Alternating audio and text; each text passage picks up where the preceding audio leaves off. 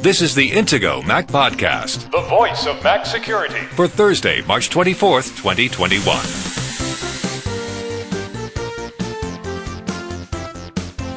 This week's episode is a special look at our checklist of essential security features you should consider setting up right away on your new Mac. Now, here are the hosts of the Intego Mac Podcast, veteran Mac journalist Kirk McElhearn and Intego's chief security analyst Josh Long. Good morning, Josh. How are you today? I'm doing well. How are you, Kirk? I'm fine, thank you. I want to tell our listeners that this is a pre-recorded episode because Josh is in an undisclosed location this week. We were a bit worried that Apple might be announcing new Macs. There had been rumors for the 23rd, but if you're hearing this episode on the week of the 23rd, they haven't announced new Macs.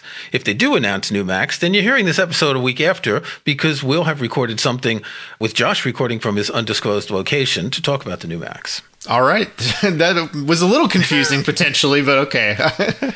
Hopefully everyone... Are you excited about new Macs? Okay, so here's the thing. I really feel like... I know, your fan noise, your iMac's old. Come on, you've been talking about this for years, Joe. I know. I'm so close, and I just need to pull the trigger and buy a new Mac at this point. But I haven't yet, and I don't know what's holding me back now, but I need a new Mac, and I definitely would like it to be a fanless one.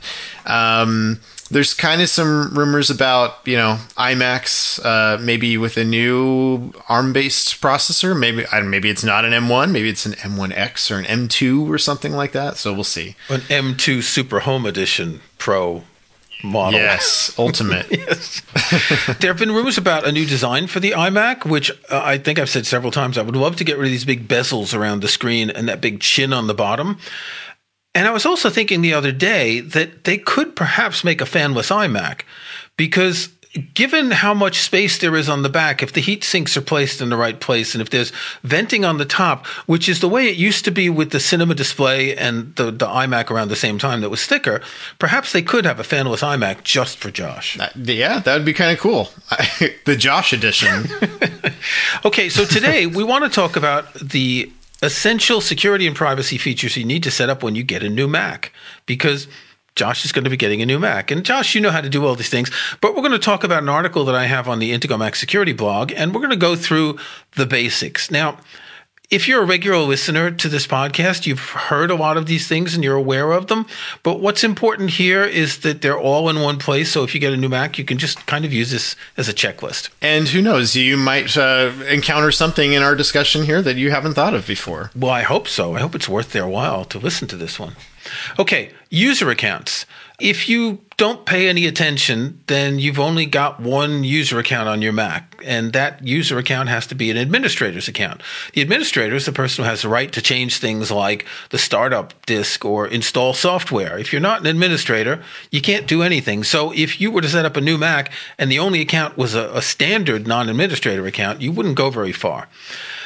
I'm sure, Josh, you use an administrator account, and so do I, and, we're working without a net. But for sort of average users who don't know a lot about security, it's a really good idea to, once you've done that administrator account, you set up a new standard account, which has fewer rights, permissions, privileges, etc. But you can still, in that account, enter the administrator's username and password when you need to authenticate, to install software. Exactly. Yeah, this is really what should be the standard practice when you get a new Mac. And in fact, it would be nice if Apple kind of held your hand and walked you through this process, because it's really not ideal from a security perspective for everybody to just have an administrator account. Now, I've actually talked with Apple employees in the past who kind of argue against this, and they say, oh, no, we've got all this stuff that's built in now that just protects you. And so it doesn't really matter. You can use administrator accounts all day long and give them to all your users if you're in an enterprise environment and things. Yeah, I tend to disagree with that. Because here's the thing. Malware will take advantage of any opportunity to get a little bit more privilege and do a little bit more damage, right? And so if you're giving malware or hackers that opportunity just by virtue of using an administrator account when you don't necessarily need to all the time, it's just giving the bad guys who might be trying to attack your computer a little bit more of an advantage. most of the time, the typical stuff that everybody does on a computer does not require administrator access. Think about what you do usually when you sit down at a computer. Chances are, if you're an average person, you probably spend most of your time in a web browser, right? You're loading web pages, you're checking your email, maybe you're doing banking and other things like that. None of those things require a local administrator account. So it's better to just default to using that standard account as your main driver account that you use whenever you sit down at your Mac. I think the reason Apple does it this way is, that onboarding process when you install a new operating system that walks you through things like setting up the user account and then signing into iCloud. Well, the sign into iCloud is for that user account you've just set up, rather than saying, don't sign into iCloud now. When you're finished, create a new user account, sign into iCloud on that, and then restart it. It does make it a lot more complicated. Now, they could have an onboarding system offering the option, do you want to use an administrator account and a standard account? But then people need to remember 2 passwords, and will they easily remember 2 passwords, or will they use the same one for both? These are some good points. I think that there are some things that Apple could do to sort of simplify this process. As one of those mini screens that you get when you're first setting up a Mac, they could have a screen that says, set up your first user account. This is going to be your administrator account on the computer that you can use if you ever need to make changes to things. And then the next screen, okay, now create your user account. This is the account that you're going to be using on a daily basis when you log into your computer. So it would be an extra screen probably. It could be a little confusing because, as you say, there could be a different password for this account. It's not perfect, but at least it would protect users a little bit more. Can I see Apple realistically doing this anytime in the near future? No, not at all. No. Because it adds an extra step. It's complicated. It's confusing. It makes users concerned that, maybe Apple's not as secure as I thought they were. And Apple still wants people to have the impression that if you're using an Apple device, it's 100% secure and private, and you don't need to have any worries at all. Okay, so you mentioned passwords, and the next step is to make sure you use secure passwords for all your accounts, particularly your user account, because if someone gets into the user account, they can access your email, your messages, your SMSs. Here's the thing. Depending on your Mac and depending on which Apple devices you have, you could have a really secure password and you may not need to type it often. So I have an Apple Watch, so do you. I have my iMac set to unlock with the Apple Watch, which allows me to have a longer, more secure password because I don't need to type it that often when I use my Mac. If you've got a MacBook Pro with Touch ID, the same thing. You don't have to type in the password very often, so you can afford to have a longer password because it's less of a hassle. And in fact, I'm the kind of person who has a long password on everything. I literally have a really long password on my iPhone, which is the most frustrating place to have a long password.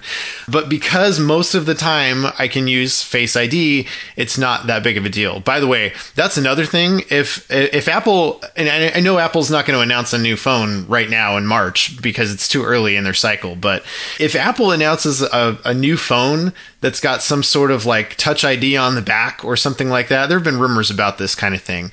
That would be really nice. As long as we're still using masks in public, it would be really nice to have some other way to authenticate without having to type in a long password. Well, they do have a feature coming out in iOS 14.5 that will allow you to use Face ID with a mask. So it's going to basically recognize your eyes and the top of your nose and your head, as well as the general shape of your head. I'm not 100% sure that this is going to work as well as Face ID now, but this is planned, so we should see that, and it'll be a lot easier for the current situation. That's a good point. Yeah, we did, I guess, mention that pretty recently. That and I think the way that worked, if I remember right, is if you also have an Apple Watch at the same time as you're using Face ID on your phone. I think that was the interaction there. So it sees part of your face, and it also knows that you're wearing your Apple Watch. I think that was how that was going to work. They really want people to buy Apple Watches, don't they? I was skeptical before I ever bought an Apple Watch. I thought, it's probably not something I really need. I got it kind of for the fitness related things because I figured it would be good if I stood up more often and I got little reminders about it. But honestly, it's been a life changer for me in a lot of ways. I never really cared that much about, getting 30 minutes of exercise a day. And now that I've got that ring, encourages me, okay, well, I don't have to do too much more to close my ring, so let's just, go for a walk or whatever. Oh, man, they should feature you on one of those videos in the keynotes of people telling how the Apple Watch changed their lives. Yeah, it changed my life. It didn't save my life like most of the time they're trying to tell people. No, that's true. But I must say that sort of halfway through the Apple Watch's life, I was kind of skeptical about it, thinking it's not that great. When they introduced the feature where it unlocks my Mac, that's what sold me. Because, I'm up and down. I have my Mac set to go to a screensaver after a few minutes. We'll talk about that later. And I come back to my Mac. Instead of having to type, just press a key, boom, it opens. All right, you got to protect your data. I mean, it's really important because anyone can steal your Mac, and if it's not protected, well, they can get at your data. It's not that hard. FileVault. I remember when FileVault first came out, is this 5 or 6 years ago, something like that, and it slowed things down so much because we had these old 4200 RPM hard drives that were like old and slow, and now you just don't even notice it. And I tried it recently on my MacBook Air. I set it up, I turned it off, turned it on. I did it a couple of times for an article, and it's really transparent. So turn on FileVault. There's no reason not to. Yeah. In fact, when FileVault first came out, the first iteration of it was just something that would encrypt your user account. Now, since FileVault 2 has been out, which actually that's been, gosh, I don't know. I want to say it's been at least 10 years that's been out now. It was introduced in macOS 10 Lion back then in 2011. And at the time, as you say, we were using spinning drives, and there was certainly a period of time that you'd have to wait when you enabled FileVault to encrypt your whole drive. It was kind of a pain, frankly. I still thought it was worth using, especially if you had a mobile device or a device that maybe was someplace that a lot of people could access it. But there's no reason to not use FileVault now. It's so fast and so convenient, and it really does protect your data when it's at rest. If you've got your laptop shut down, you're going through an airport maybe, and the airport security wants to open up your laptop, they're not going to be able to extract files off of it. Certainly not without some really incredible hacks if you've got your Drive FileVault enabled. Okay, we're going to take a break in a couple of minutes and talk about Intego's security software. And the next tip is actually install security software, because FileVault is security software. It protects your data, but it doesn't back it up. It doesn't protect you from malware. The firewall that's built into macOS is really not a very powerful firewall. Yeah, unfortunately, the firewall in macOS, it has not really changed much in a very long time. It's essentially just an inbound-only firewall. And basically what that means is that if you've got that firewall enabled, it makes it a little bit more difficult for things on your local network to try to get into your Mac. But does it really do that much? From a practical perspective, I would argue that no, it doesn't really do that much to protect you. It's good to at least leave it on, I guess, if you don't have any third-party software. But you really want an outbound firewall. And here's why. If you've got software on your machine that is either malicious, so you've got malware installed and you don't know it yet, or you've got some compromised software. Maybe there was some legitimate software and the developer's account got hacked, and now there's some functionality in there that even the developer didn't know about. Or, in other cases, you have a very legitimate program, it gets bought up by some disreputable company, and now they're doing something nefarious and haven't fully disclosed that to you. These are things that you want to know about. And because it's not necessarily a virus or malware, it's just misbehavior, it may not get flagged by an antivirus product. And so this is why it's very important for you to also have an outbound firewall. You need to know when something on your Mac is trying to communicate with something on the internet that you're not expecting to communicate. Okay, we're going to take a break, and we're going to come back and talk about, well, the next one is backing up your data, and we'll talk about some other security and privacy features. Protecting your online security and privacy has never been more important than it is today. Intego has been proudly protecting Mac users since 1997, and our latest Mac Protection Suite includes the tools you need to stay protected in 2021. Intego's Mac Premium Bundle X9 includes Virus Barrier, the world's best Mac anti-malware protection, Net Barrier for powerful inbound and outbound firewall security. Personal Backup will keep your important files safe from ransomware, and much more to help protect, secure, and organize your Mac. Best of all, it's compatible with macOS Big Sur and the latest Apple Silicon Macs. Download the free trial of Mac Premium Bundle X9 from Intego.com today.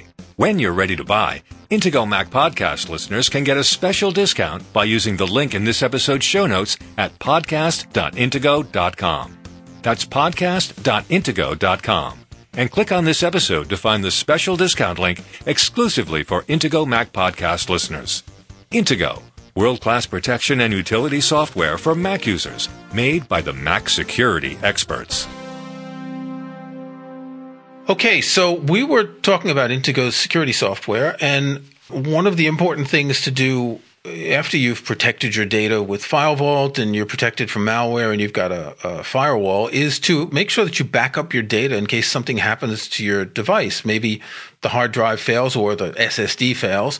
Maybe it gets stolen. And of course, we have Intego Personal Backup, but we strongly recommend that you use Apple's Time Machine together with Personal Backup. It's built in. You can use Time Machine with an external drive. You can use it with a network drive. It's important to have a backup strategy where you've got multiple backups to multiple locations. By the way, we've got a lot of links in this article to other articles on the Intego Mac Security blog that go into more detail about these points. I definitely recommend using either or Time Machine or Intego Personal Backup, and definitely use them both if you want. Time Machine can back up to a local drive, for example, and you can also have Intego Personal Backup back up your files to another Mac on your network, for example, which is really nice. So you've got multiple backups in multiple locations. It doesn't have to all be going to one drive. Ideally, you want your backups to go to multiple places so that if something happens to that one backup drive and the Mac that you're trying to back up at the same time, then you're kind of out of luck. So having it back up to something else as well is always a good idea. Okay, the next step is to turn on the feature that automatically locks your Mac. And you do this in the security and privacy pane of System Preferences. You require a password immediately after sleep or after the screensaver begins. At the same time, you go to Desktop and Screensaver, and you set the screensaver to come on after, I don't know, I do 10 minutes personally, because I'm at home. If I was taking my Mac to a coffee shop and working and leaving the Mac on the table when I go to the bathroom, which apparently is quite common, I would set it to lock immediately. Even better, I have a hot corner set so I can put my cursor in the top left corner and that locks the screen. But the important point here, I mentioned earlier that you can have a more complex password if you have an Apple Watch or Touch ID. So when I come back to my Mac, I press a key and it automatically wakes up. When I come back to my MacBook Air, it's got Touch ID. I open it, I touch it, boom, it's really easy. I'm glad you mentioned the hot corner thing. If you hadn't said that, I was going to suggest that as well. That's pretty easy to set up. You can also set that up right within System Preferences. Another thing that I really like to do is whenever I'm walking away from my Mac, I could put the cursor in a hot corner to have the display sleep and lock my Mac. But what I prefer to do, because it feels a little faster to me and I can do it a little more easily, it's just sort of a reflexive action, is if you hit Command-Control-Q, that's the lock screen command, and that will immediately put your Mac into that locked mode where it takes you to that screen where you've got to sign in using your password. Super handy. And by the way, another little tip related to that is if you hit Escape, so after you hit Command-Control-Q, it takes you to that login screen, and then if you hit Escape after that, it'll shut off your display. So you've got nothing up on your screen. It's not tempting people who might be walking by your Mac within the next couple of minutes to try to guess your password. That's another little handy tip I like to use. But then you don't get to see a screensaver. But if you're walking away from your Mac, you wouldn't see the screensaver anyway, right? The screensaver I use is the plain black screensaver with the Apple logo that bounces around. Okay, yeah. I don't want a fancy screensaver. I'm not worried about saving the screen, which is, if people haven't used computers for a long time, they may not realize that the original reason to use screensavers is because if you left your screen on too long, it would burn into the CRT screen. Well, okay, this is true. It's not as likely you'll get burn in anymore. But I actually noticed yesterday, I think it was, I have an LG 5K Thunderbolt display.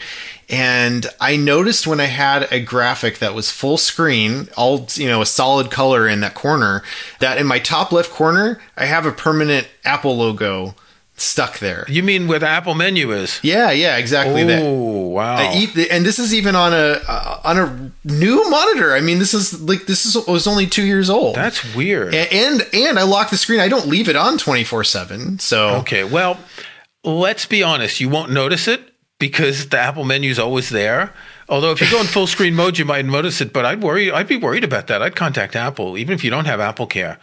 That's a manufacturing defect. Yeah, you should do that and report back. Or you should Google it and see if other people have had the problem. I haven't heard of that, and you're the first person I know who has one of those LG monitors. I didn't even know you had that. Yeah, at the time, Apple was selling those with the MacBook Pro and other Macs if you wanted an external display.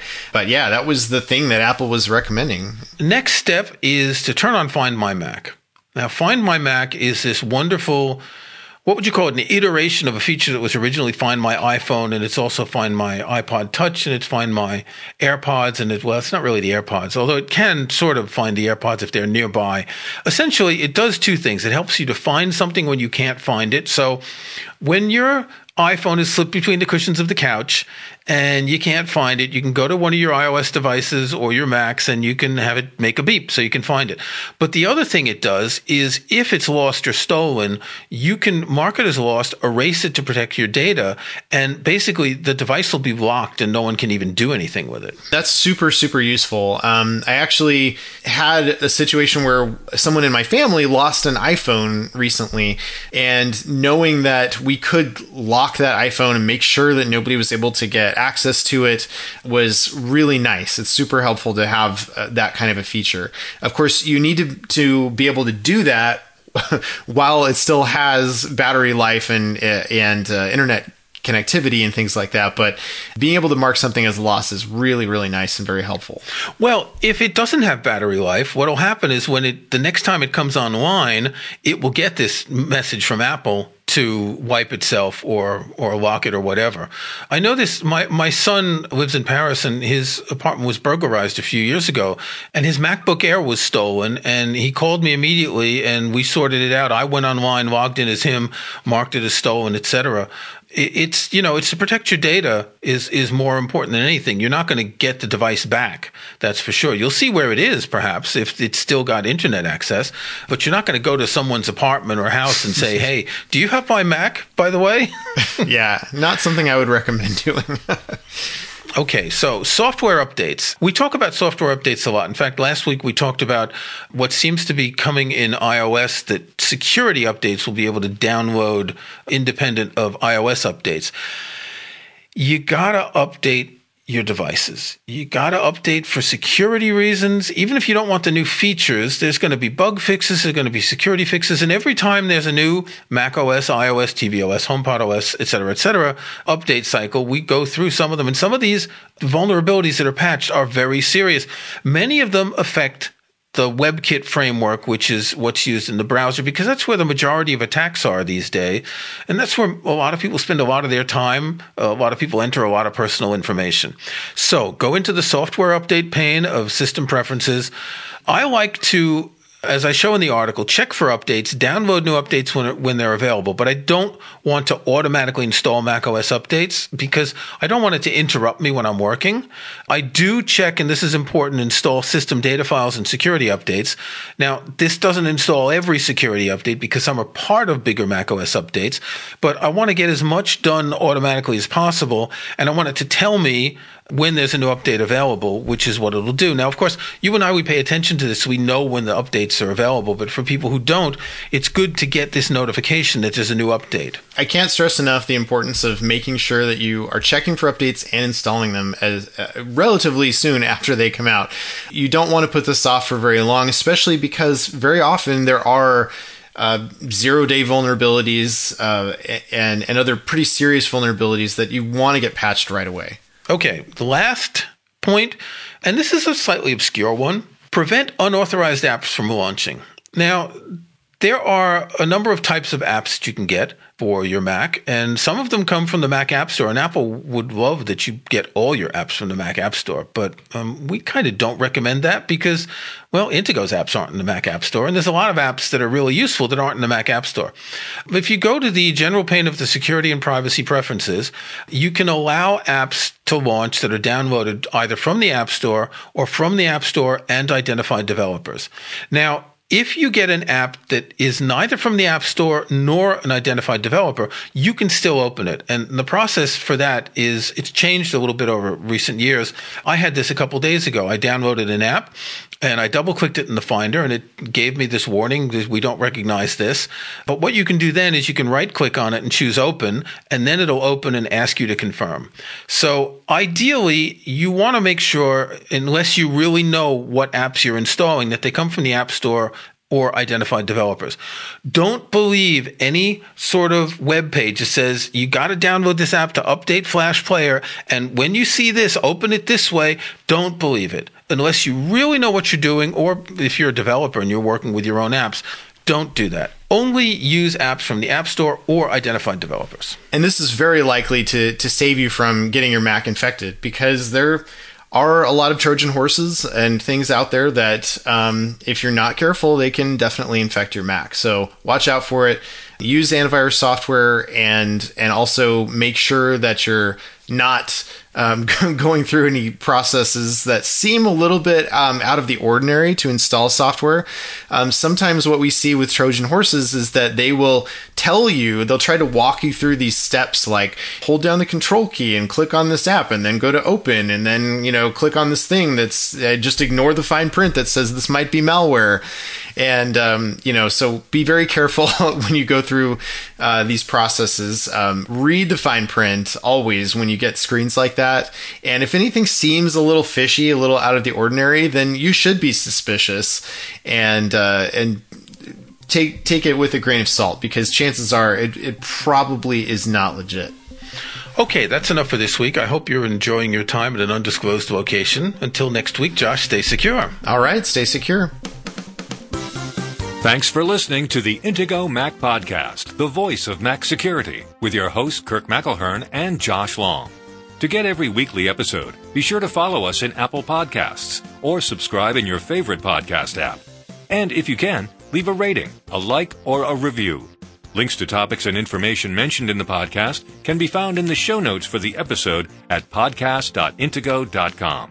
The Intego website is also where to find details on the full line of Intego security and utility software.